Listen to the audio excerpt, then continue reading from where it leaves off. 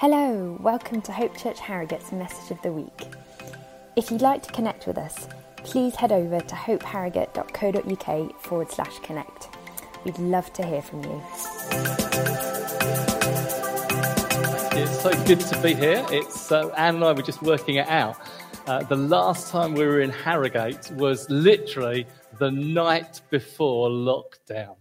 Do you remember the night before lockdown? It sounds like the night before Christmas, but it was really the nightmare before lockdown in terms that the last time I think was at your house, Adam and Jess, and meeting with some of your younger leaders, which was great.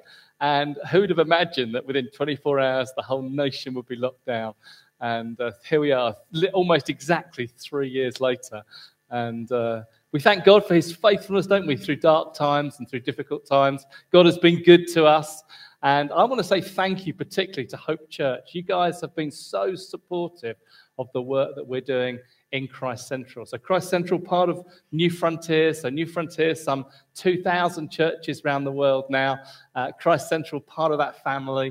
We have the privilege, like Dan said, of leading teams that lead 300 of those churches. So it's really thrilling. But I want to particularly thank you for your support. You've been very generous in your giving to Christ Central. And I want to say thank you for that. But above your generosity of finance, which we really appreciate and we really honour, has been your giving of people.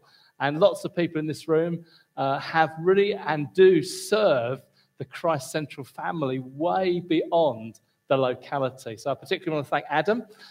Adam's now on the new UK team. We've never had a UK team before. We've had a team for various nations in Africa and Canada and Mexico and Ukraine and other places, but we've never had a UK team. So Adam is on the new UK team, which is being led by Chris Frost from Gateway Church Leeds. Obviously, this church has been massively blessed by that church in the past. And it's now great to see Adam and Chris working together and that new team emerging. So thank you for that. Thank you for Steve Williams. Steve, where is Steve? He's still around. There he is, Steve. Steve and Leslie, thank you. Steve has been a faithful director of Christ Central Churches for many, many years now. And thank you, Steve, for all the wisdom and pastoral insight that you brought to us. You know, you don't realise, well, perhaps you do realise, but behind every charity there's directors and those who give insight and wisdom and also financial management. We want to be totally upfront about everything. We want everything to be managed well with openness and vulnerability. And it's just great that Pete is now going to be serving us, I think, a day a week on the finances. And you guys have been so grateful. You're giving him to us. And we don't look a gift horse in the mouth. We say thank you so much for your generosity of helping us. We realized it was one of our areas of vulnerability that we have just one person in Christ Central who's been overseeing the finances. And the trouble is, when you have one person doing anything, then there's a kind of risk and a vulnerability in that. So Pete's going to come alongside Graham Anns, who's been that person, and really thank you for releasing Pete. Now, there's many others I could mention. Thank you if you're involved in any other way of serving and blessing other churches. But thank you, Hope Church. You exist not just for Harrogate, but you exist for the nations. So thank you so much. If you've got a Bible, yeah, give yourself a clap. Yeah, that's great. If you've got a Bible, I wonder if you'd turn to the book of Ephesians. My Bible my Bible's falling apart, but it kind of automatically opens to the book of Ephesians because this book has been so influential in my life. It's probably, if I had to pick a favourite book of the Bible, it probably would be Ephesians. Certainly would be my favourite book of the New Testament. And God has spoken to me such a lot out of this great, amazing book. And if you had to say, if you could sum up Ephesians in a word or two words, it will be this little phrase, in Christ, or in Christ Jesus. It's actually Paul's favourite description of the Christian life, that we are now no longer in the world or in Adam, as he often refers to it, but we've now been taken and we've been incorporated, we've been joined, we've been added into Christ. And now everything that's true of Christ is actually true of us in terms of our relationship with God the Father, in terms of our receiving of the Spirit, in terms of our standing in righteousness. All of it is summed up with this little phrase, in Christ. I think Paul sometimes uses it over 100 times in his letters, and it's absolutely peppered through in the book of Ephesians. We're going to look at one of those. It's in Ephesians chapter 1, and I'm really going to just refer to verses 17 to 19. So if you've got a book, you've got the Bible open or on your app, Ephesians chapter 1, verses 17 to 19. Let me read it to you. I keep asking, so this is Paul's prayer, he keeps asking that the God of our Father, the God of our Lord Jesus, the glorious Father. I'm dyslexic, by the way, so Anne always laughs. She said, you've never, ever read the Bible publicly without making a mistake. Oh, I made a big one there. I keep asking that the God of our Lord Jesus Christ, the glorious Father, may give you the Spirit, that's capital S, kind of Holy Spirit, of wisdom and revelation, that you may know him, and the him there is God, or more specifically Christ. You may know him better. And I pray that the eyes of your heart might be enlightened, in order that you may know the hope to which he's called you, the riches of his glorious inheritance in the saints. And Lord, I just bring this simple passage to you. And I ask you that not I would speak, but your word would speak to us today. Thank you that the words for us aren't just black dots on a page, but they're living and active. And it's, Lord Jesus, you are the word of God. And I pray you'd speak to us your words in Jesus' name. Amen. Like I said, I think the whole of the Christian life could be summed up in that phrase, in Christ. Although it wasn't specifically mentioned in the reading, if you read either side of it, it's actually packed through with references to being in Christ. And Paul there wants us to know our riches. He wants us to know our inheritance. He wants us to know what has been given to us. He wants us to know our new identity. Don't know what you think about your identity, but quite often sometimes we refer to ourselves as negative. I heard somebody say to somebody, oh, you're a liar. Well, that's like, that's kind of maybe occasionally you've told lies, but you are not a liar. It's like that's your identity. Or you might say, well, actually, I'm a husband, or I'm a father, or I'm a mother, or I'm a wife, or I'm a son, or I'm a daughter. They're all good things, actually. Or you might decide I'm a banker, or I'm a lawyer, or I'm a pastor, or I'm a stay-at-home mum, or whatever. You define yourself by what you do, but actually God defines you by being in Christ. That's who you are today. You're a son or daughter of the King. That's your identity. That's who you are. And this passage is asking that your eyes might be open, that you might see who you really are and who he is for you.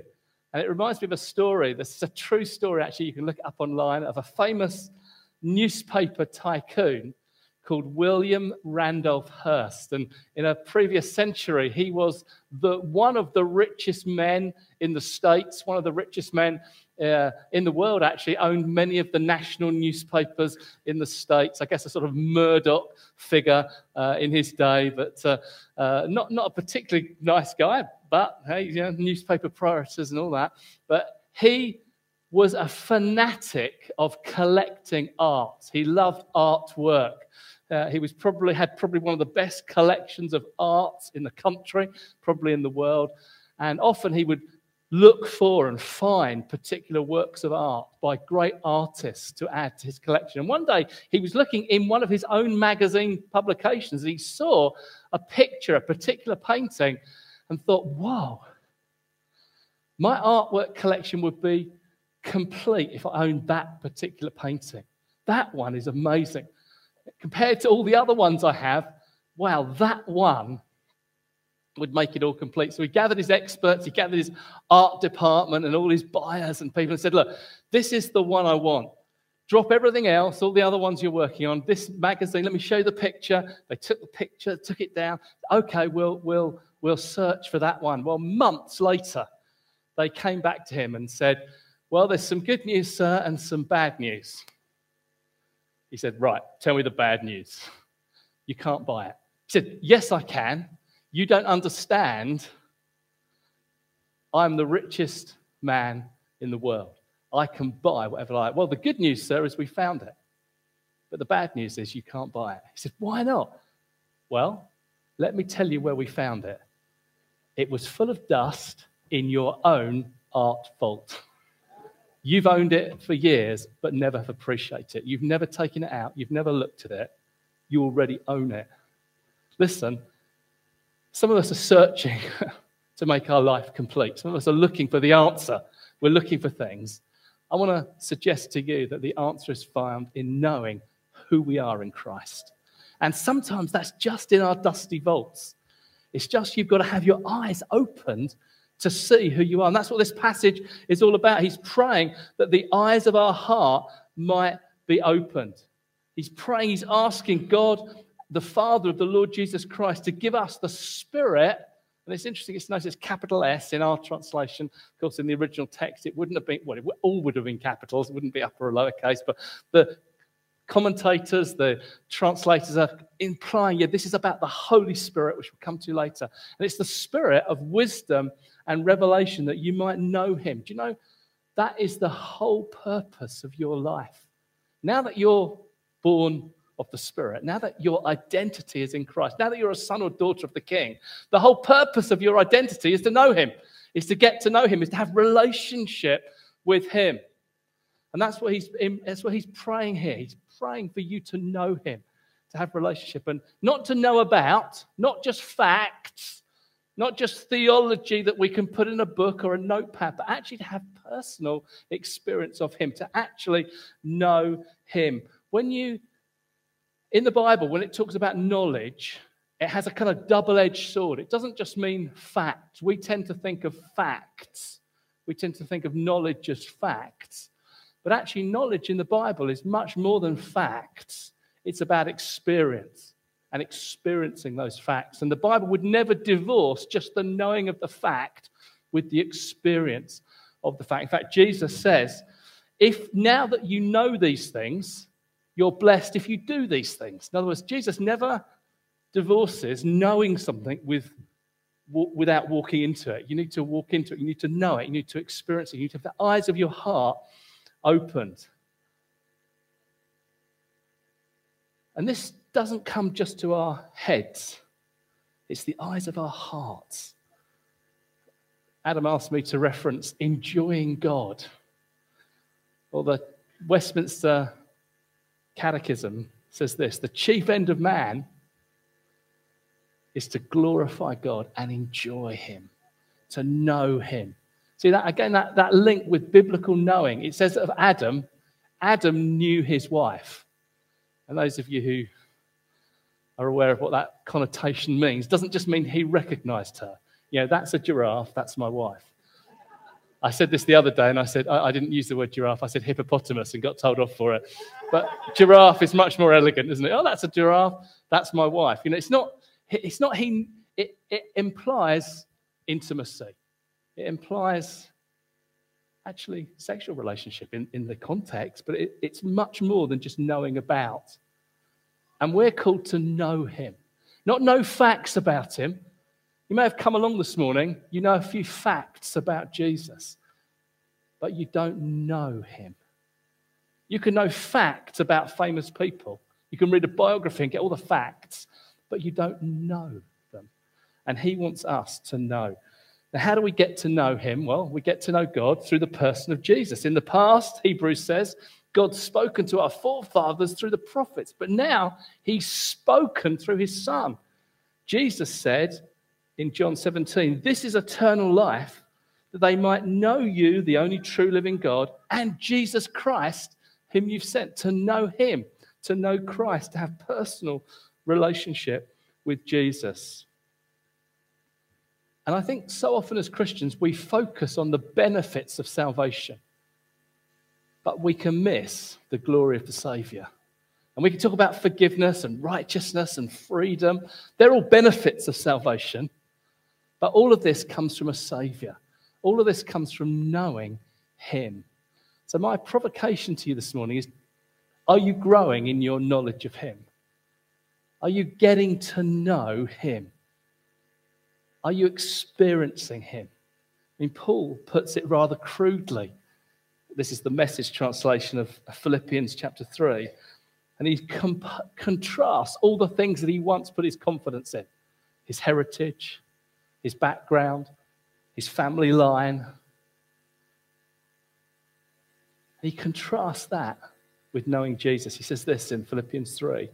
All the things that I once thought were so important are gone from my life, compared to the high privilege of knowing Christ Jesus as my master firsthand.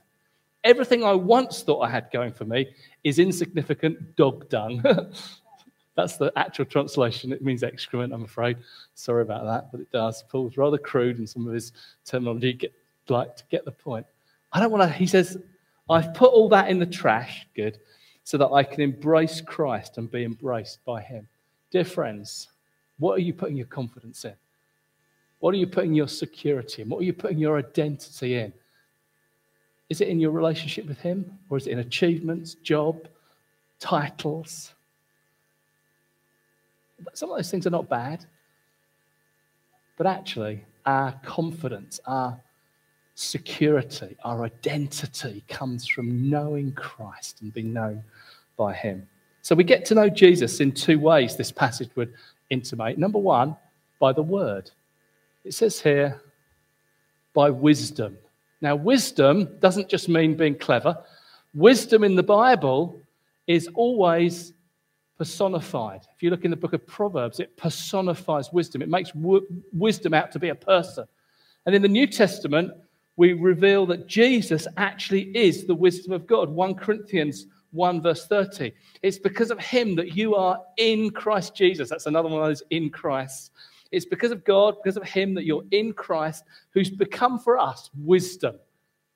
You want to know wisdom? You don't learn it from university.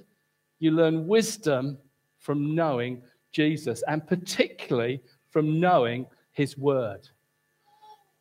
It's the word of God for us, like I said before, isn't just black dots on a white page, or if you're really spiritual, some red dots, those people who have red letter Bibles. I've always been slightly suspicious of them, to be honest, but sorry if you've got one, it's fine. But it's all the word of God. It's all the words of Jesus. All of it is the words of Jesus. All of it. And I was so impressed what Anne brought. I mean, she told me in the car what she felt she had for this morning. I thought, actually, it fits in very much, because we don't talk usually, but I've actually written it down here, Luke 24. Beginning with Moses and all the prophets, Jesus explained to them what was said in all the scriptures concerning himself. Were our hearts not burning within us while he talked to us on the road and opened the scriptures to us? Dear friends, what's your attitude to this? Oh, I read it because it's like good protein pills or something. It's good, it's good fruit. It's one of my 5 a day, or it's because like good discipline, like exercise. It's kind of good to do it. It's good to read this. I want to say we need to change our attitude to this. We need to reshape or reframe our attitude to this. This isn't for us a book of knowledge, just facts. It's a book about Jesus. Everything. Jesus said, all the law and the prophets, the whole thing is about him. In fact, he criticized the scribes and the Pharisees. He says this in John 5, you study the scriptures diligently because you think that in them you have eternal life. But these are the very scriptures that testify about me, yet you refuse to come to me and have life. That shows you can study the scriptures, you can know the facts, you can know all about Jesus, yet refuse to come to him. It's like going to a restaurant, reading the menu, and feeling full. Oh, that's a lovely menu, beautifully produced, lovely photographs. I know all about that now. I even know how many calories are in it. I know where it came from. It was well sourced locally. But you haven't fed if you just read the menu. It's about feeding off Jesus. This is a living book. It's life. It's living. How do you get to know Jesus? Primarily through the word. Primarily through him speaking to you. It's not an instruction book. Some people, it's a manual for life. No, it's a love letter. It's a love letter from him speaking to you. And I just challenge you, how are you reading this? Adam and I have been having some conversations about the difference between my generation and his generation, or rather maybe some of your generation, because already he's flipped generations. And my generation was so nervous of legalism. Oh, don't tell anyone what to do. People must just find out for themselves. Don't tell them what to do. Legalism was the bad guy. The trouble with this generation is you've got so much choice. You've got so many things out there, you don't know what to choose from, and you fear picking something, because if I pick it, it might be the wrong thing. I might pick that, and I should have picked that, so I don't pick anything. So much information, so many videos, so many downloads, so many things I could look at. Let me just say, we need to get this into us. We need to get this love letter alive. When I was at college in Brighton for a year, I can remember Anne and I were freshly engaged. Thank you. And I can remember this is before mobile phones, it's before emails, it's before text, it's before WhatsApps and all that stuff. I know that's hard for you to imagine, Heather, a world without that. But there was a world before. And we used to write letters every day. We'd write a letter to each other. And I can remember the joy of hearing the thump of a letter on the doormat as the postman, early in the morning. That was the day when postman came early in the morning. In fact, postman came twice, early delivery and second delivery. But I can remember the thump of a letter and opening it up and just checking the bottom that she hadn't dumped me or something, just it wasn't a Dear John letter. But no, she still loves me. And then just reading and savouring and enjoying and keeping it with me during the night. I felt God spoke to me one way. Look, you enjoy those letters for Anne, but you're not enjoying the letters from me. These are living letters. They're lovely. It's Jesus speaking to you. Now, I want to encourage you, however you get this word into you, get it into you. I use an app. Hey, how modern am I? I use an app. I use the Bible in 1 year with Nicky Gumbel, and you can do that either by literally going through the whole Bible or there's even a light version, like you don't have to go through the whole thing. You can have just little bits of it. But it's wonderful because it gives you an overview of the whole Bible. And I just want to encourage you, get the word into you. And if you're worried, think, what's so many choices out there? Could I choose the wrong? Choose the Bible in 1 year by Nicky Gumbel. It's like a good thing to do. That's not legalism. That's just a wise thing to get the word into you, get the Bible getting into you. So how do we get to know God? Well, number one, we get to know him through the word. Secondly, it says, I pray that the eyes of your heart might be open. You might know this spirit of wisdom, which I think speaks about Jesus, the wisdom of God, the truth of God, and revelation. What's revelation? Well, let me read to you this passage in 1 Corinthians 2, verses 9 to 13, because I think revelation speaks of the Holy Spirit. As it's written, what no eye has seen or ear has heard, what no human mind has conceived, these are things that God has prepared for those who love him. These are the things that God reveals to us by the Spirit.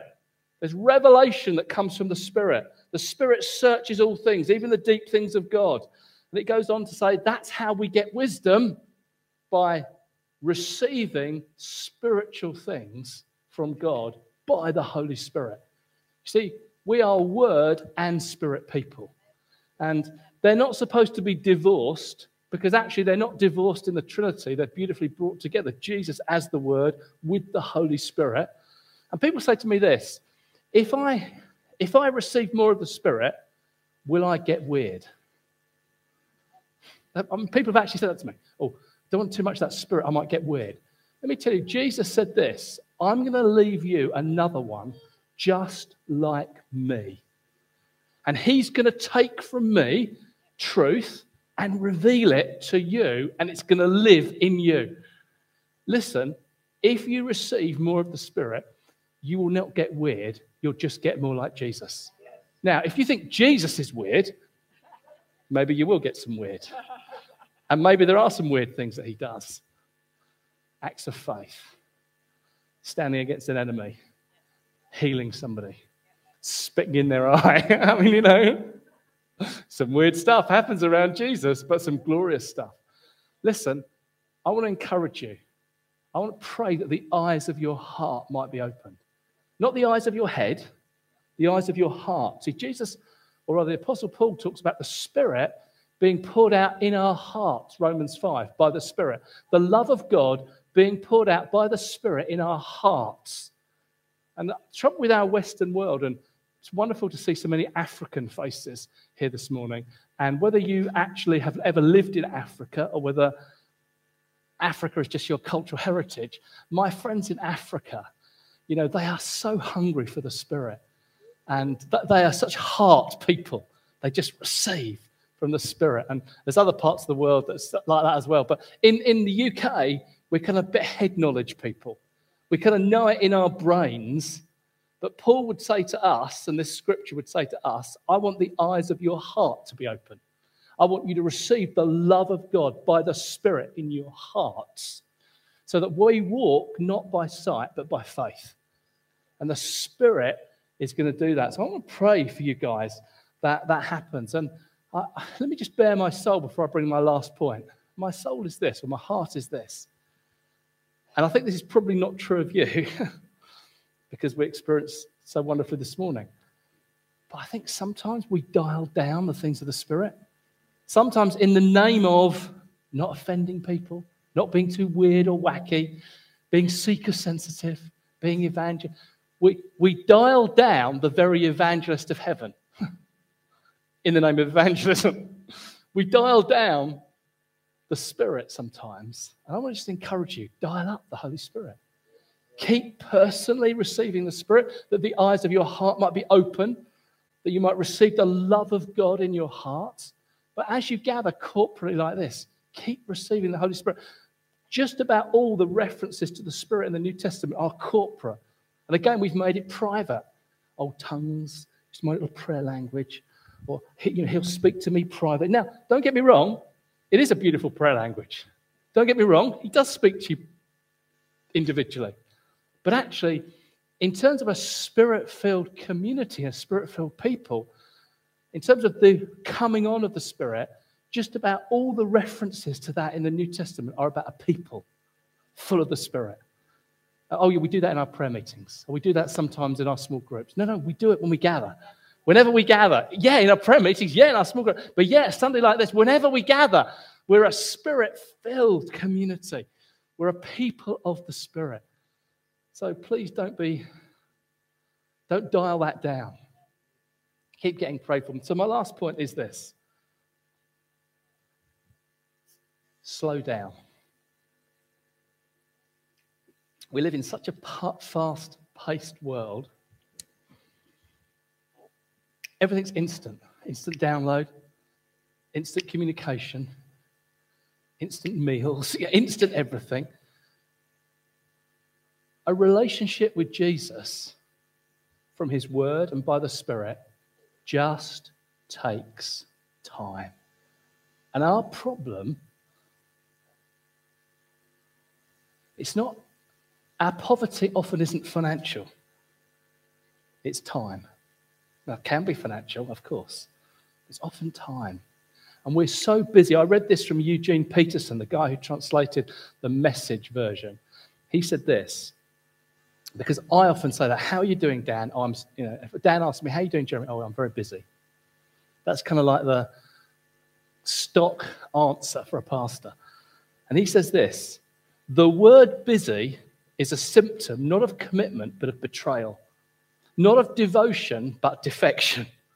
The adjective busy set to a pastor, in other words, busy pastor, should sound to our ears like adulterous to characterize a wife or embezzler to characterize a banker.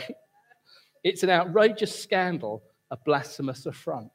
And what he's really saying here is, guys, we're just getting on the hamster wheel.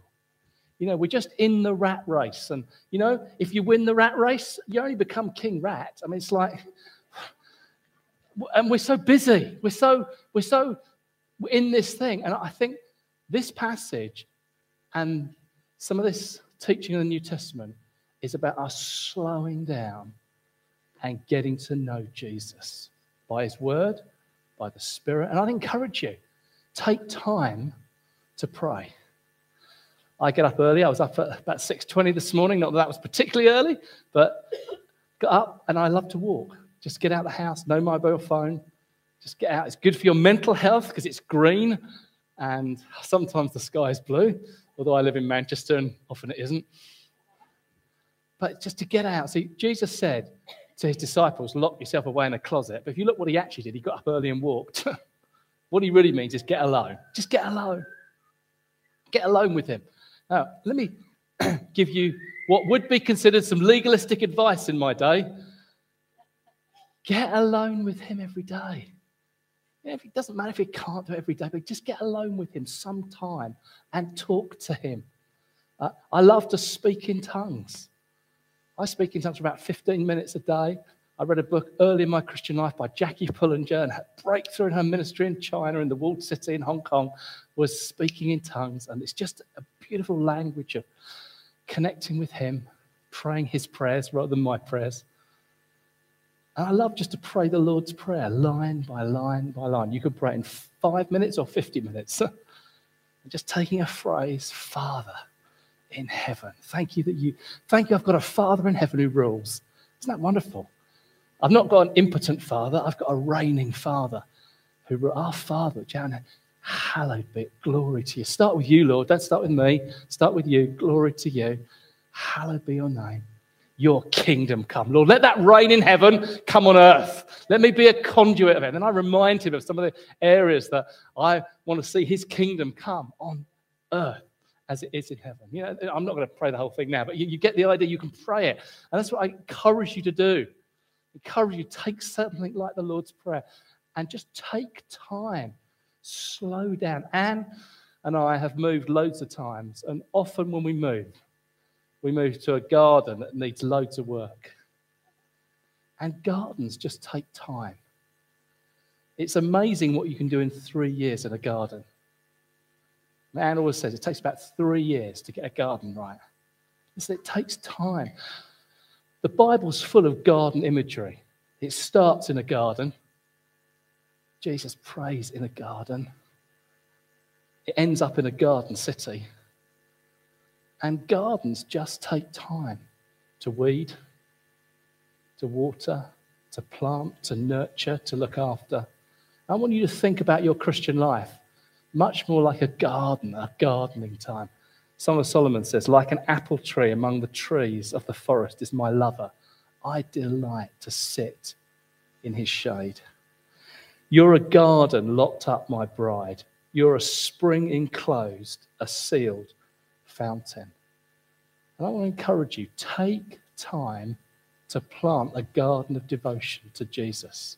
And I pray that the eyes of your heart might be open, that you might have the spirit of wisdom and revelation, that you might know him better, that you might enjoy him better. What an amazing community we would be if all of us were planting that kind of garden.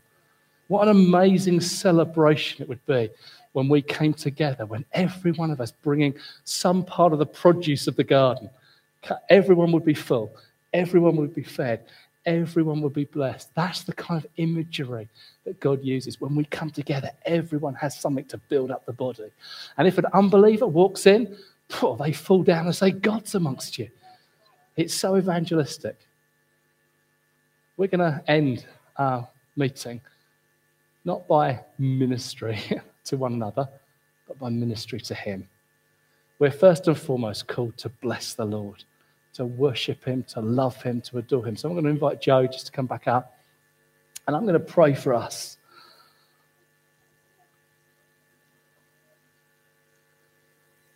A couple of times in the New Testament, the idea of being welcomed or being at home is referenced. You kind of started with some of that earlier about us being welcomed into his presence. It says in Colossians 2:6, just as you received Christ, continue to live in him. Revelation 3, written to Christians, here I am, I stand at the door and knock. Written to Christians. We use it evangelistically, but written to Christians. I stand at the door and knock. If anyone hears my voice and opens the door, I'll come in and relax with him. I'll come in and eat with him. He wants to relax with you. He wants to eat with you. He wants to have fellowship with you. Some of us have shut our doors to Jesus. Some of us have said, yeah, it's not really convenient right now, Lord. Well, let's just make some space now. Why don't we just stand? Lord Jesus, we pray that the eyes of our hearts might be opened.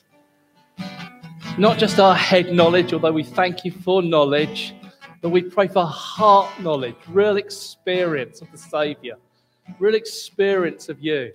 Thank you, Lord, that comes from knowing your word. Your word is truth. You are the word of God, Lord Jesus.